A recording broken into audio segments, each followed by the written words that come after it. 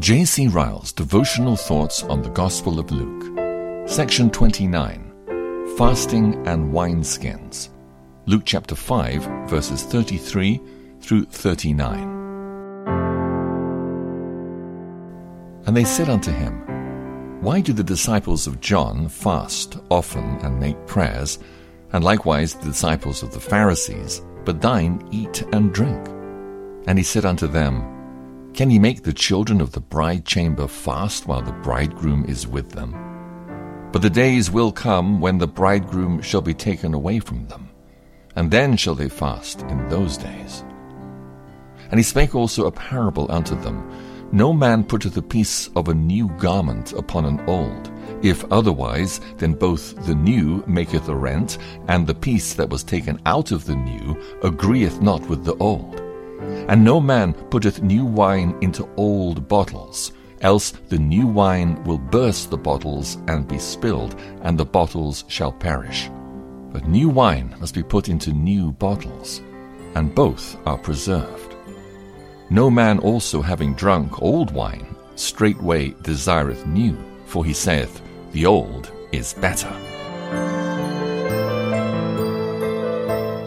We should observe in these verses that men may disagree on the lesser points of religion, while they agree on its weightier matters. We have this brought out in the alleged difference between the disciples of John the Baptist and the disciples of Christ. The question was put to our Lord, John's disciples often fast and pray, and so do the disciples of the Pharisees, but why do your disciples go on eating and drinking?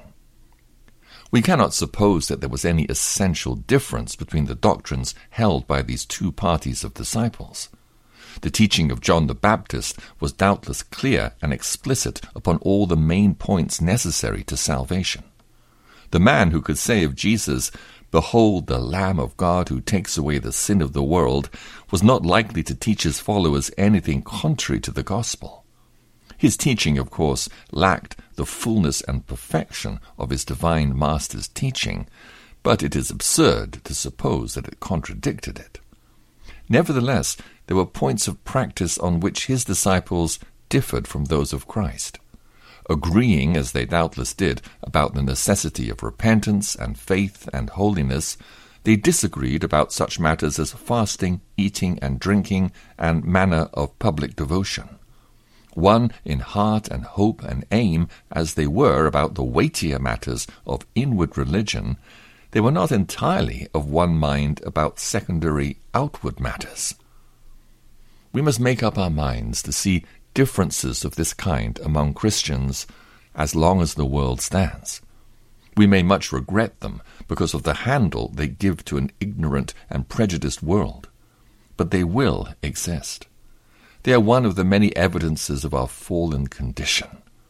About church government, about the manner of conducting public worship, about fasts and feasts and ceremonials, Christians have never been entirely of one mind, even from the days of the apostles.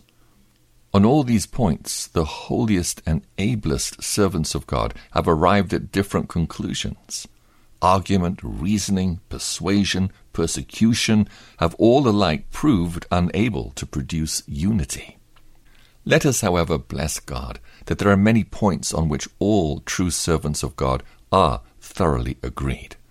About sin and salvation, about repentance and faith and holiness, there is a mighty unity among all believers of every name and nation and people and tongue. Let us make much of these points in our own personal religion. These, after all, are the principal things which we shall think of in the hour of death and the day of judgment. On other matters we must agree to differ. It will signify little at the last day what we thought about fasting and eating and drinking and ceremonies.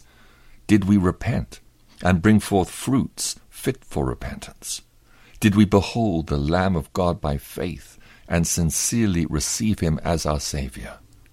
All of every church who are found right on these points will be saved.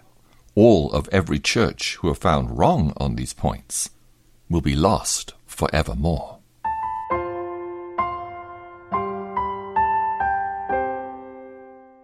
We should observe, secondly, in these verses, the name by which our Lord Jesus Christ speaks of himself. Twice he calls himself the bridegroom. The name bridegroom, like every name applied to our Lord in the Bible, is full of instruction. It is a name particularly comforting and encouraging to all true Christians. It teaches the deep and tender love with which Jesus regards all sinners who believe in him. Weak and unworthy and shortcoming as they are in themselves, he feels towards them a tender affection, even as a husband does towards his wife. The name bridegroom teaches the close and intimate union which exists between Jesus and believers. It is something far nearer than the union of king and subject, master and servant, teacher and scholar, shepherd and sheep. It is the closest of all unions, the union of husband and wife, the union of which it is written, "What God has joined together, let no man put asunder."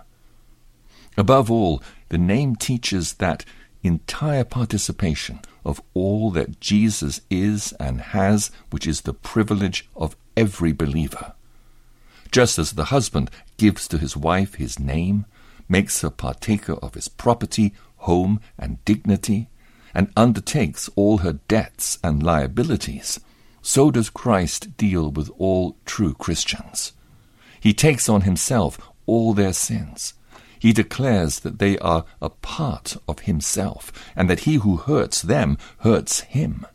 He gives them, even in this world, such good things as surpass man's understanding, and he promises that in the next world they shall sit with him on his throne and never leave his presence forever.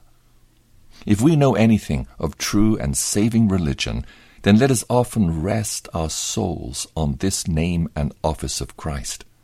Let us remember daily that the weakest of Christ's people are cared for with a tender care that surpasses knowledge, and that whoever hurts them is hurting the apple of Christ's eye.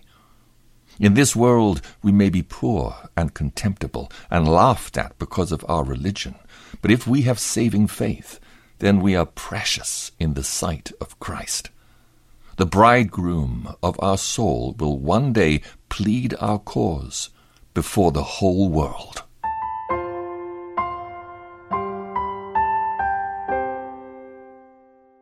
We should observe, lastly, in these verses, how gently and tenderly Christ would have his people deal with young and inexperienced Christians. He teaches us this by two parables drawn from the affairs of daily life. He shows the folly of sewing new cloth on an old garment, or of putting new wine into old wineskins. In the same way, he would have us know that there's a lack of harmony between a new dispensation and an old one. It is vain to expect those who have been trained and taught under one system to become immediately used to another system. On the contrary, they must be led on by degrees and taught as they are able to bear. The lesson is one which all true Christians would do well to lay to heart, and none perhaps so much as Christian ministers and Christian parents. Forgetfulness of it often does much harm to the cause of truth. The hard judgments and unreasonable expectations of old disciples have often driven back and discouraged young believers in the school of Christ. Let us settle it in our minds that grace must have a beginning in every believer's heart, and that we have no right to say a man has no grace because it does not come to full ripeness at once.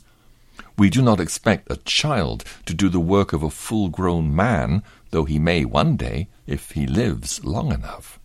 In the same way, we must not expect a new disciple of Christ to show the faith and love and knowledge of an old soldier of the cross. He may, by and by, become a mighty champion of the truth, but at first we must give him time. There is a great need of wisdom in dealing with young people about religion, and generally speaking with all young disciples. Kindness and patience and gentleness are of the first importance. We must not try to pour in the new wine too quickly, or it will ruin the wineskins. We must take them by the hand and lead them on gently. We must be aware of frightening or hurrying them or pressing them on too fast. If they've only got hold of the main principles of the gospel, then let us not set them down as godless because of a few lesser matters. We must bear with much weakness and infirmity and not expect to find old heads on young shoulders or ripe Christian experience in those who are only babes. There was deep wisdom in Jacob's saying, "If they are driven hard just one day, all the flock will die." Genesis chapter 33, verse 13.